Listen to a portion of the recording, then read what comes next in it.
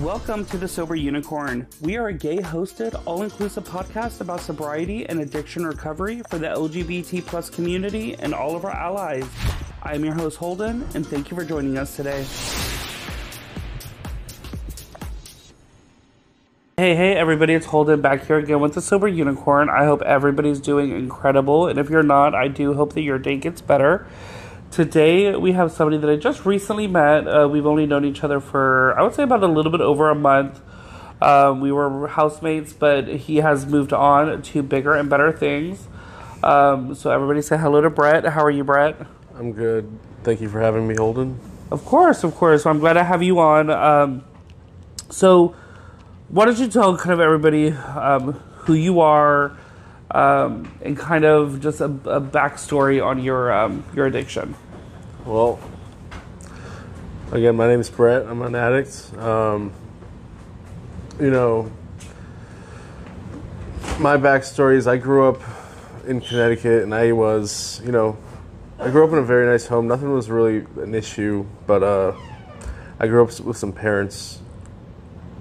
I had some issues with my parents, and over time from when I was a kid to all the way to now and still currently, I still deal with not being good enough for them. So that is a huge backbone of my, addiction. And it came out when I was younger in video games where I wouldn't do the right thing and I would just play video games, and now, growing up, I was introduced to pot first, and I took that to the next level right away. And then I got drunk for the first time with my sister's prom. I was probably about 14, and it was the best thing that's ever happened to me. And ever since then, I wanted it again and again and again, and I did. So. And then further on, drinking, I was a high school athlete, I wasn't that good at school, but things were, you wouldn't tell I was addicted to anything because I don't think I really was yet at this time. And then I got to college and things got a little worse where I stopped going to class and I was smoking pot and drinking every day. And not just normal type of drinking, like bottle drinking, in bed drinking. And it came to a point in college where I wasn't even wanting to hang out with my friends and drink. I just wanted to sit in my room and drink, which is just not right. And at the time, I was too young to realize that it wasn't that big of a problem because I thought everyone was doing this. And and then after college, I got introduced to cocaine, and it's funny because my dad, 2 weeks before I actually tried it for the first time, my dad actually told me that you have to watch out for this drug. It's very addictive. And then so I did it for the first time, and I was like, oh, this isn't addictive at all. Nothing's going to happen to me. And then 2 years down the road, I'm doing this every day and drinking every day and doing nothing. A turning point in my addiction and alcoholism was during COVID, I got fired from a job which required me to get up to get out of bed and to get to work and sit down on a laptop that was 4 feet away from my bed. I got fired for not showing up to a job that was in the same room that I slept in. Mm-hmm. Which is kind of funny if you think about it. And after that, in my head, I still kind of played it off like, oh, this is what I wanted. I didn't like this job, but in reality, it crushed me on the inside, and I just didn't let anyone see it. Well, I thought I didn't let anyone see it, but people did. And from then on, same old, just didn't want to hang out with friends. Just I wanted to sit in my lonesome drink and do drugs. And that was my life. And there was a time that I did try to take my life, and I'll explain this story a little bit. So I was just in a depressive state, and I just took a bottle of rum, a little bit of blow, and I took a drive on the highway in the rain, pretty much at like 3 a.m. as fast as I could, just up and down the same highway, just waiting for something bad to happen. And then I got pulled over, going like 105 with a BAC of like 2.4 or 0.24. Man, and it's like, I think back on that now, and it's like, it was almost like, because now we talk about now that, you know, God or a higher power is part of my life. That's what I talk about. And at that time I didn't know it, but I believe that was my higher power helping me out there, because it wasn't my time. And so is that like the turning point of like wanting to go into recovery? it was not, unfortunately. Okay. It was not. But it did open my eyes to, man, I have a problem. The seed was planted, you know, because I did have to go through therapy in groups of some sort, where we talked about if we are alcoholics or not, and then I pretty much checked all those boxes. Yeah, it was, yeah, but that was, and then it took 2 years to get to the treatment. That's a long time, especially from going from almost an attempted suicide to treatment. I mean, what anybody, if you hear any doors closing or anything in the background, I do apologize. We are currently in a house full of people, and I cannot control everybody else and the noises that they make. So if you hear anybody in the background, I do apologize about that. So, of course, in that 2 years, did you continue to isolate and continue to essentially push everybody else out of your life to continue drinking? Absolutely. Yes, it only got worse, actually. It was better for a little when I went to those groups and classes and whatnot, but then I just went back to the same old thing because nothing changed. I was still around the same people, I was still in the same place, and I was still doing the same things. So when did you finally be like, okay, I need help? Well, for me, a power greater than myself brought me down to Florida for treatment. That looked like a family, what do you call it? Intervention. Jesus. Yeah. Where I was tricked into coming to a house, or my old house that I grew up in, and there was quite a few people there who were like, hey, we think you need help. And I fought it. I fought it for like an hour and a half until I just gave in, and I was like, fine. Let's call a treatment center. We looked up on Google in Florida, because Florida is the treatment capital of like the U.S. And first one on Google was the one I went to. 2 days later, on the 3rd of July, I flew down to Florida and started my journey on the 4th. So the thing is, of course, this was, as you said, a forced intervention to get you into treatment, which of course it seems like it's been working. You're still sober. When did you finally start doing it for yourself rather than for your family? Well, when I first started doing it for myself was about a week into treatment. Someone just, let me backtrack a little. I first thought that going to treatment, I was going to be back in 30 days. So I was all reserved that I was going to go back and still do the same things I was doing. And then a week in, some H&I rep said something, I forget what they said, but they said something to me and it clicked.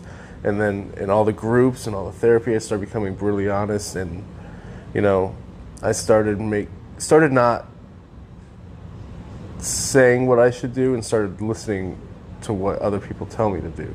Mm-hmm. And it slowly just turned over to me just kind kind of doing the right thing, the best for Of course, myself. and if anybody doesn't know what H&I means, it's hospitals and institutions for a lot of 12-step rooms will get groups together and take meetings, whether it's AA, NA, CMA, pretty much everybody. Yep. Any 12-step, they'll take meetings to those places. Same thing with jails and stuff like that, where they can't get a meeting, they'll take them to the jails so those people still suffering from addiction, either in jail or wanting to work a program, can. So were you in treatment for the entire 30 days, or did you end up leaving early? No, I was in treatment for residential for 30 days, and then I did a PHP program for another 30 days, and then an intensive outpatient program for 30 days. Okay, what is the PHP, for anybody that doesn't know? PHP, it's like, I don't know what it stands for, but it is when you are, the first one, residential, is when you're living and you don't have your cell phone, you don't have anything. The second level is when I moved into like a house, and then I was going to these groups from like 9 a.m. to like 3 p.m. all day, every day. And then intensive outpatient program, IOP, was, 3 days a week from like 4 to 6:30. And then that's when they started like filtering you back out into the world, trying to get you back on your feet, get a job, plan for the rest of your life being sober. So it's kind of teach you in a way like how to navigate day-to-day life, because of course when you're in treatment center, you're like you're in a fucking treatment center or a rehab, so I mean you don't have the outside forces kind of weighing on you at a constant. I mean, hell, turn on the fucking news. I mean, there's enough reason to use right there. Yeah. So, of course, you migrated out of IOP, and you continued doing the steps. So, as you said, you thought after 30 days that you were going to go back. You were going to go back to doing what you were doing. So, kind of the topic of this episode is, when do we realize that this is a lifelong journey rather than something short term? Because I know for myself, my drinking had gotten so out of control and so unmanageable that I was like, let me go get help, stop drinking for a year. So I planned on 6 months to a year, and then I was like, I'll get my tolerance down, I'll be okay, and then I'll go back to drinking like a normal person. Which when I relapsed, if anybody has heard that episode, I didn't relapse on liquor, but any substance that I use, I'm going to use it to the max. So for you, when was the turning point of realizing that this is a lifelong journey rather than a short term? I realized that, when I had my spiritual awakening, it wasn't, spiritual awakening was when I just started, when that H&I rep said what he said. And, I realized that I need to do this like forever. Things just started getting so much better. Like not material, nothing like that. Like my headspace, my serenity, like my peace of mind, all of that was, I've never had the feeling I've had being intoxicated or messed up that I have now, like a peace of mind and just serenity. It's uncanny. That's when I realized, when I became honest, and that was my spiritual awakening, pretty much, to know that I have to do this for myself. And I feel like I always knew it in the past, that I needed help and that I wanted this, but I just didn't really know how. And that's what it took, that outside force, which was that intervention with my parents. Well, yeah, that's insane. I know. Of course, I've seen the show Intervention, and most of the time, at the very end of the show, it talks about how people so quickly go back out. And I think it's because if you're doing a recovery journey for somebody else, it's never going to work. You have to be honest with yourself. And the thing is, if you're not ready to be honest with everybody else or share in the rooms and share the heartbreak and the trauma and all this bullshit, you don't have to. Like, just be honest with yourself about how bad your addiction is, how unmanageable your life is, and just fucking sit your fat ass down and listen, and you'll be okay. Yeah, and I do have a sponsor, and my sponsor always says, and I say this all the time in the meetings I go to, that, things got better when I stopped playing God, There's a quote. I stopped, when I let go of control and let people, God, sure, but people who came before me tell me what to do, that, that's the key, because it works for millions of people around the world to be clean and sober. What do I know better than them? Not a damn thing. Nothing. Absolutely nothing. But I thought I did. There was a quote, talks about fear. And I always say this quote, it's like, if you have fear, if you're living in fear, fear's in the future. Fear's not the present. So if you're living in fear, you're predicting the future. If you're predicting the future, you're playing God and not relying on God. That's good. That's good.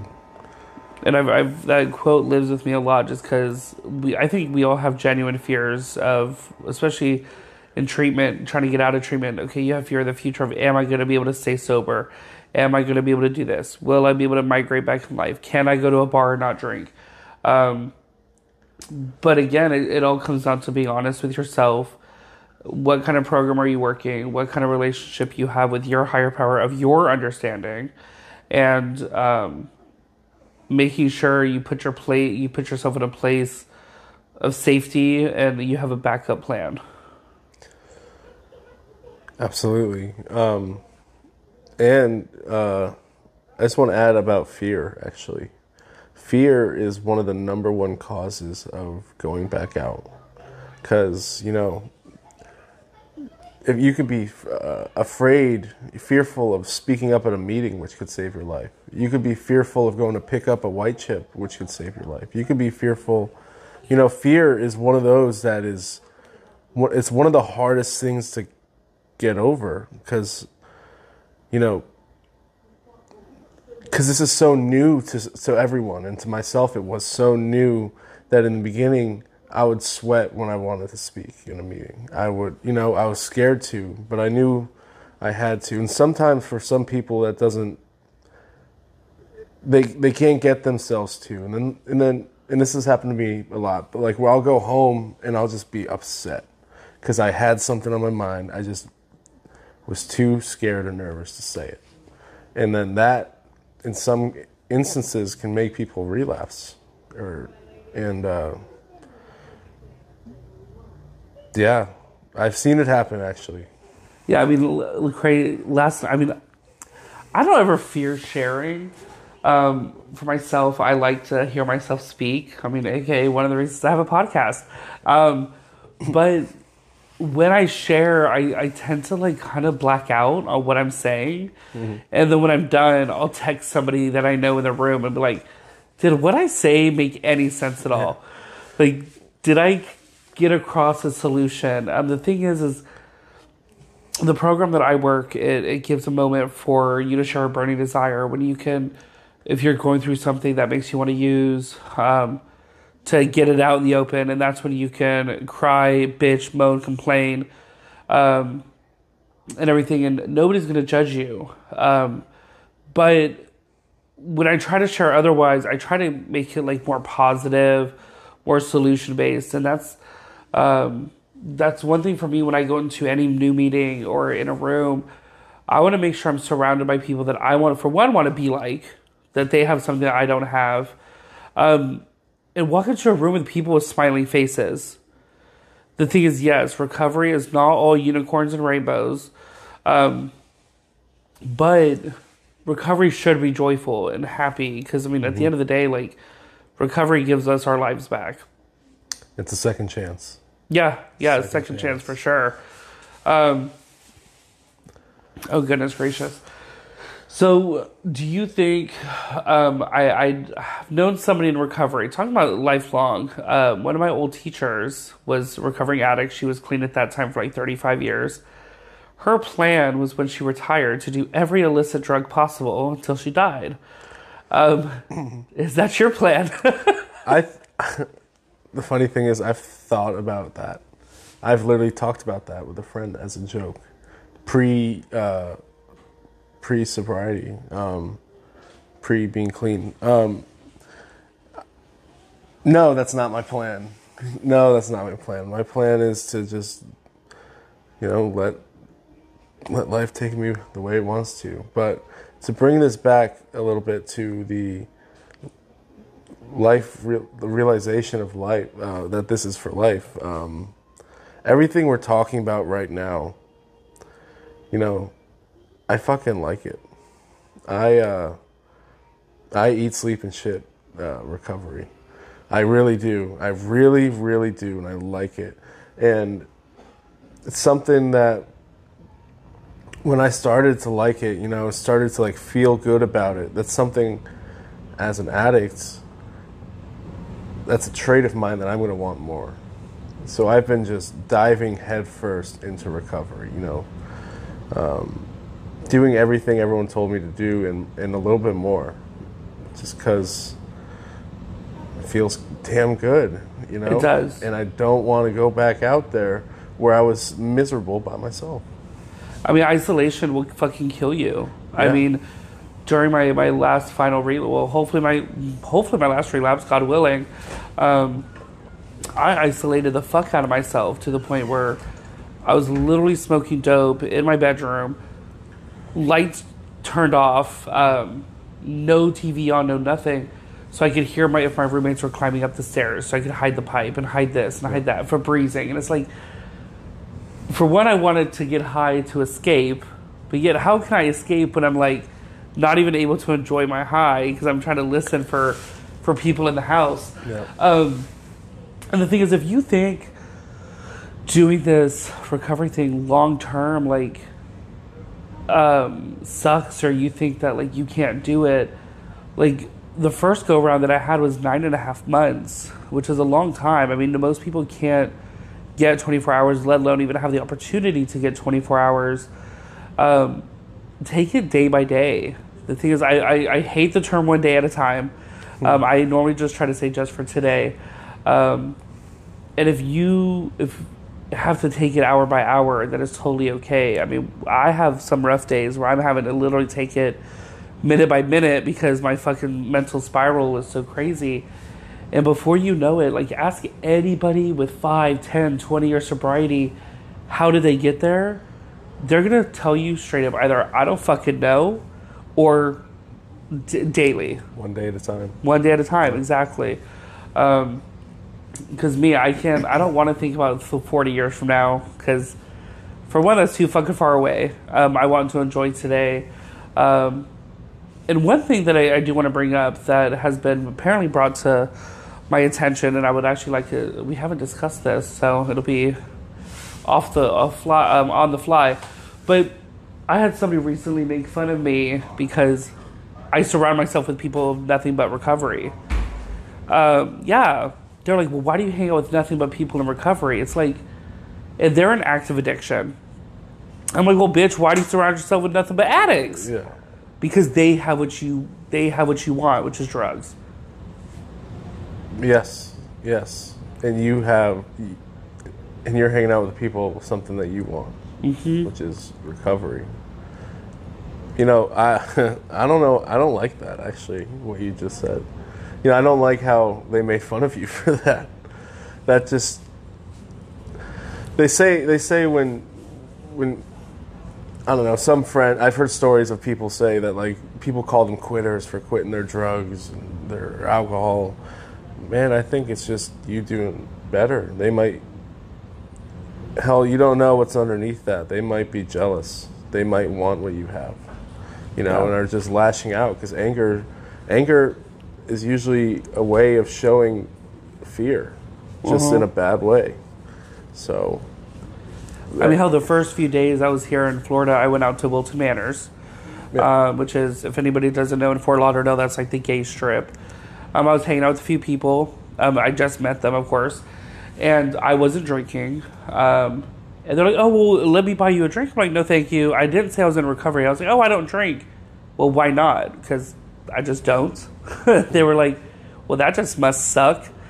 I'm like, I am more than capable of enjoying my life without alcohol-fueled rage and destruction. Yeah. Because it's all that's going to come from me drinking is destruction, me driving, like completely blacked out, putting myself in danger as well as other people. And like you said, it can stem from jealousy. It's the fact of, and it kind of, I feel sometimes somebody that may be in active addiction, meeting somebody in recovery, it makes them take a look at themselves. It's like you're that mirror that it's making them, they know they have a problem, looking at somebody that used to have a problem and that is recovering from it.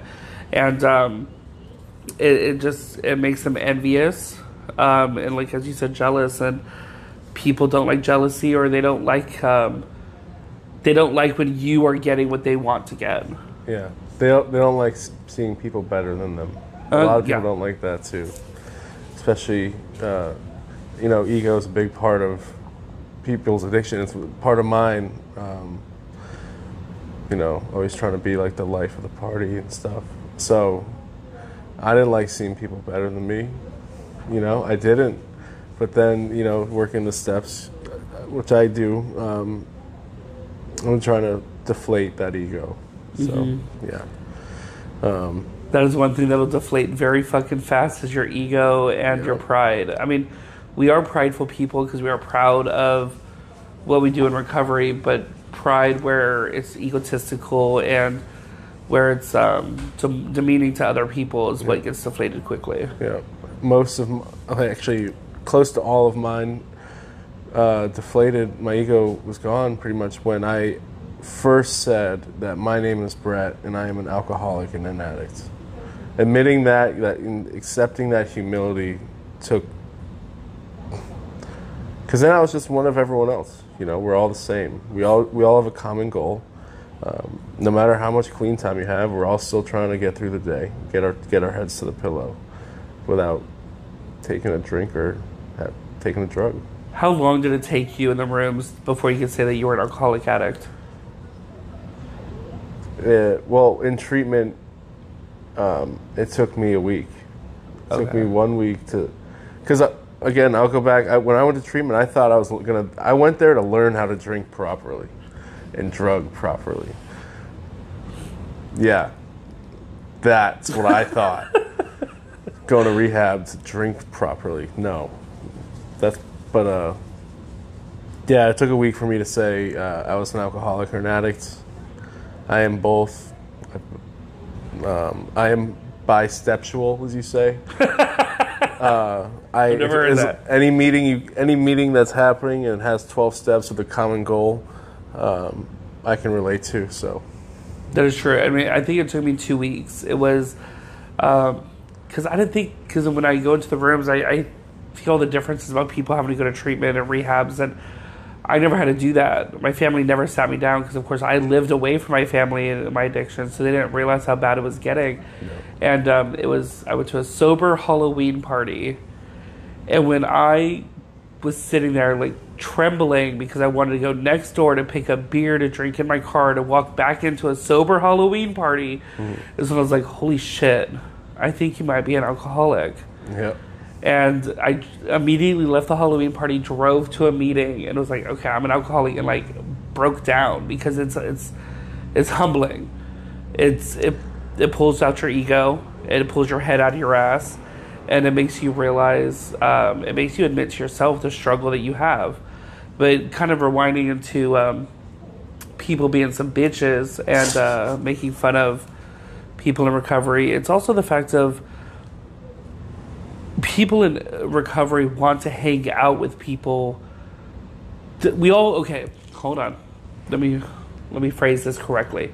When you make friendships, that person is your friend because they get you, they understand you, and they kind of somewhat walk the same wavelength and they have the same likes that you have. Guess what? People in recovery are like that. When we struggle, they get it. Mm-hmm. When we are going through something, they understand, they empathize, sympathize, and it's like they have the same commonalities. So of course, like when we are in this program or in recovery, like that's just who our friends become, because they're not texting us to be like, hey, let's hit up the fucking bars and get wasted. They're texting us being like, hey, let's go bowling, let's go grab some food, hell, me and Brett and a couple other addicts went to Topgolf a few weeks ago. I mean, we just want to go out, have a decent time, and not have to worry about a meth pipe being dropped on the ground, or carpet surfing, or we ran out of liquor and the liquor stores are closed. Again, I think Brett said earlier, changing places, peoples, and things is insanely important. Make sure you get yourself around people that have the same struggle and fully understand. Like I said, even though the topic of the episode is being a lifelong thing, don't think of it as a lifelong thing. Just think about it as let me stay sober today and better myself today, and tomorrow we'll worry about it tomorrow. Yep. And absolutely. So, is there anything that you haven't said that you would like to say before we end the episode? I think I got everything out that I wanted to say. Good. Well, thank you so much, Brett, for joining us today, and I hope you have an incredible rest of your day. Thank you for having me. Of course. Thank you again for listening to today's episode. Hit that follow button to be notified about new episodes every week. If you'd like to reach out to us, you can find us on Instagram at The Sober Unicorn Podcast or on our website at thesoberunicornpodcast.com. There you will find our episodes as well as our very own sober-owned shop featuring products from small businesses that are sober-owned. And remember, everyone, don't be normal, be a unicorn, but better yet, be a sober unicorn.